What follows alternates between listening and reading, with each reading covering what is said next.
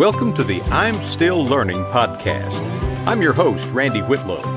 I've been reading and studying the Bible my entire life, but I still have a lot of questions, and I'm still learning what it means. Each episode, we will take a look at what the Bible has to say and what it means to us today.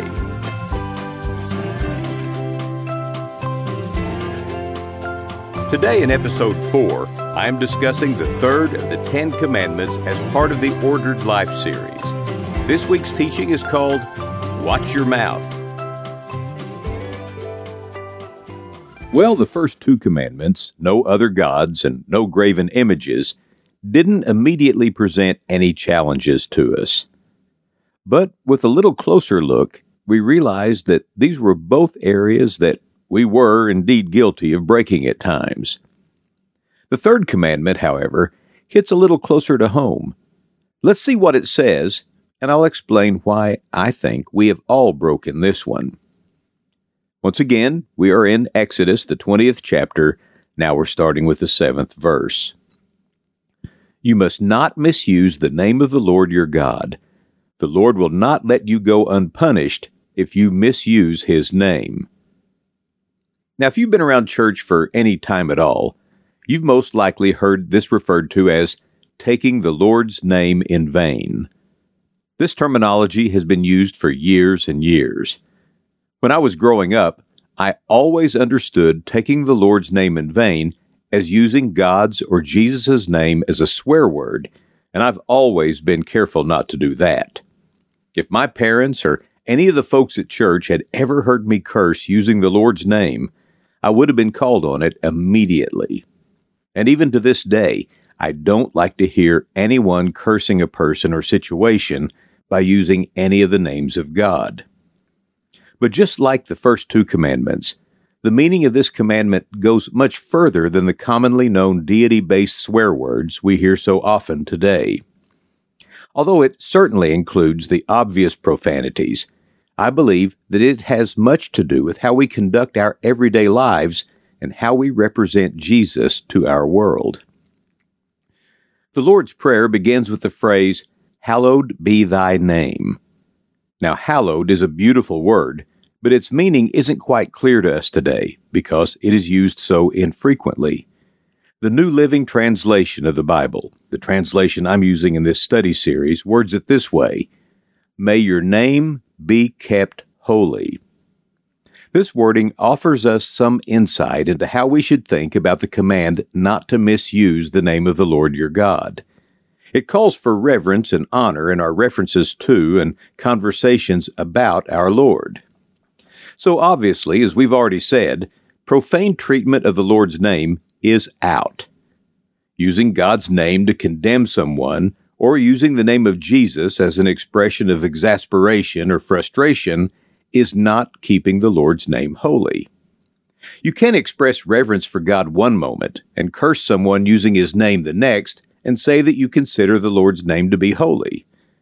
No, when you say something dismissive or derogatory about anyone, you reveal the true level of respect you have for them. But just refraining from using the Lord's name as a curse doesn't necessarily mean that you have met the full extent of the command not to misuse the name of the Lord your God. In talking about misusing His name, we're talking about much more than just the names we use to identify Him. We are very familiar with the term, my good name. If someone spreads derogatory information about us, we say that they are damaging my good name. We are referring to our reputation or how we are known in our communities of influence. In the same way, when we fail to honor our Lord's name, we are impugning His reputation in the world we are called to tell about Him. There are several ways that we break this commandment by damaging the Lord's good name to those we come in contact with. One that is far too common, especially in the church world, is using God's name as a cover story when you are just doing what you wanted to do all along, but didn't want anyone to call you out on it. Saying, "God told me to do this," seems to be the ultimate trump card. When you say that you have heard from God and God told you to do something, you put anyone who might question you in the uncomfortable position of disagreeing or arguing with God.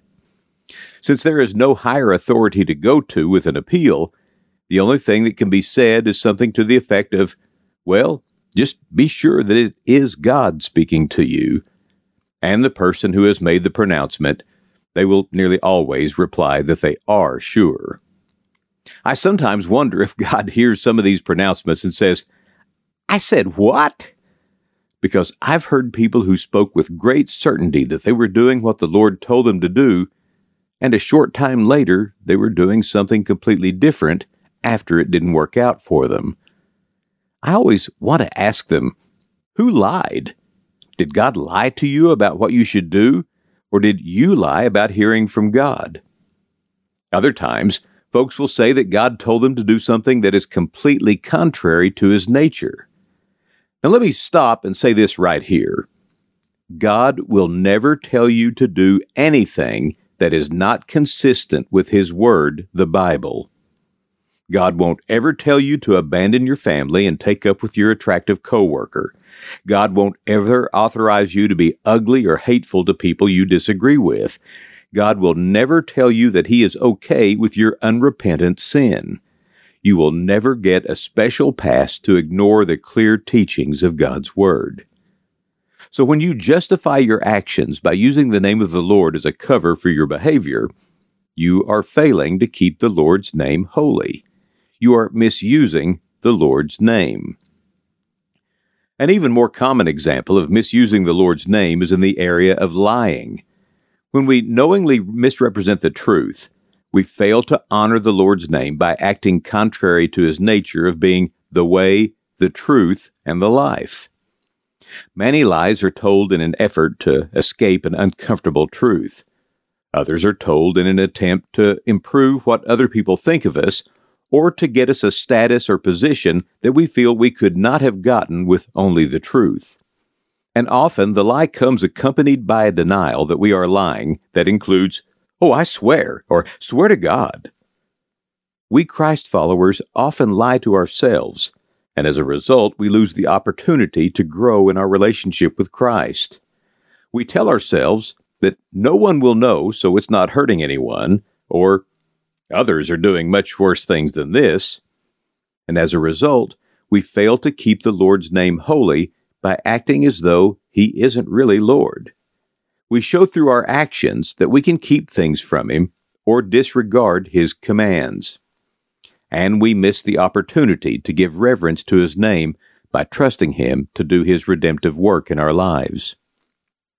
A transgression that is even worse than lying to ourselves is when we lie to others, and as a result, we fail to represent God faithfully.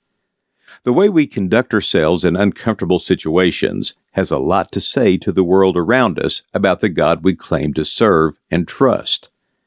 If we respond by lying or making false accusations, we are showing that there is no difference between followers of Christ and the folks who make no profession of faith. They have a great reason to completely disregard your testimony. Additionally, they can draw the conclusion that God Himself must be a liar, since His followers, who are supposed to represent Him, lie. You know, as Christ followers, any time that we live or act in a way that is inconsistent with the clear teachings of Christ, or is not in line with our profession of faith in Him, we are misusing His name. We are not honoring His name, and we suffer as a result. We don't suffer because God takes His big thumb and smashes us like a bug for disrespecting Him. No, we suffer because every time that we fail to do and say what we know we should do and say, the enemy of our soul whispers words of failure and condemnation to us. He tells you that God is done with you because you've messed up again. He entices you to give up even trying. He plants seeds of doubt about God's goodness and power. And if you're not careful, you get discouraged and begin to believe those lies. But you don't have to listen to that talk because of who God is and because of how much He loves you. That is the truth, and you need to remember that all of God's warnings and all of His commandments are there to restore us and bring us into a loving and trusting relationship with Him. A day is coming when Jesus will judge the world, but today is not that day. 2 Corinthians chapter 6, verse 2 tells us, "I tell you, now is the time of God's favor. Now is the day of salvation." And when Jesus talked to Nicodemus in John chapter 3, he said in verse 17, "For God did not send His Son into the world to condemn the world, but to save the world through Him."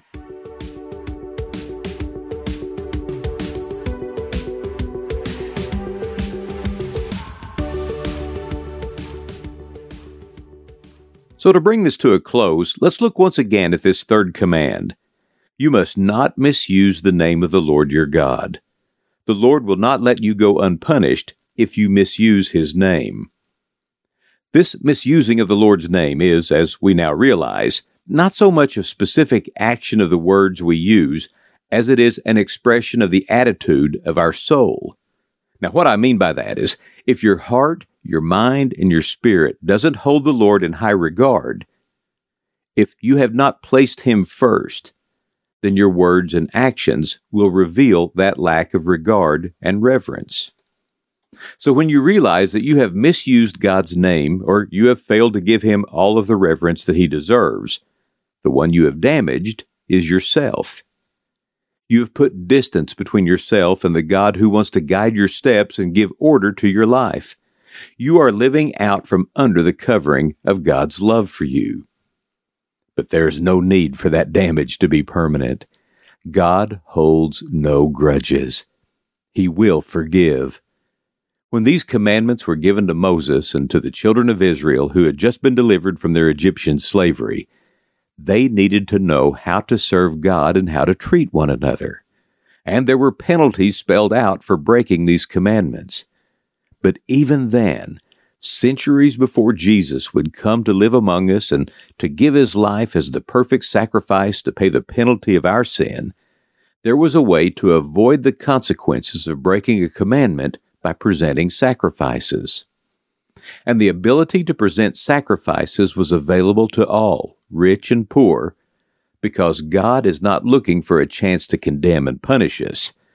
These commands are an invitation to live an ordered life as we acknowledge His love for us and His worthiness to direct our steps. Since Jesus' death and resurrection, it is no longer necessary to bring physical sacrifices to church to set things right when you do wrong.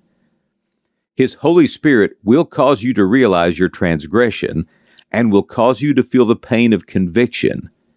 But if you will acknowledge your wrongdoing to Jesus, He will always forgive. 1 John chapter 1, verse 9 tells us, "But if we confess our sins to Him, He is faithful and just to forgive us our sins and to cleanse us from all wickedness." So once again, we find the words of life in what appears at first glance to be a stern warning to watch your mouth. It really is good news, and following this commandment really does lead to an ordered life. Thank you for listening to episode 4 of the I'm Still Learning podcast. Next week, I will talk about the fourth of the 10 Commandments as part of the Ordered Life series in a teaching called Just Remember. See you next week.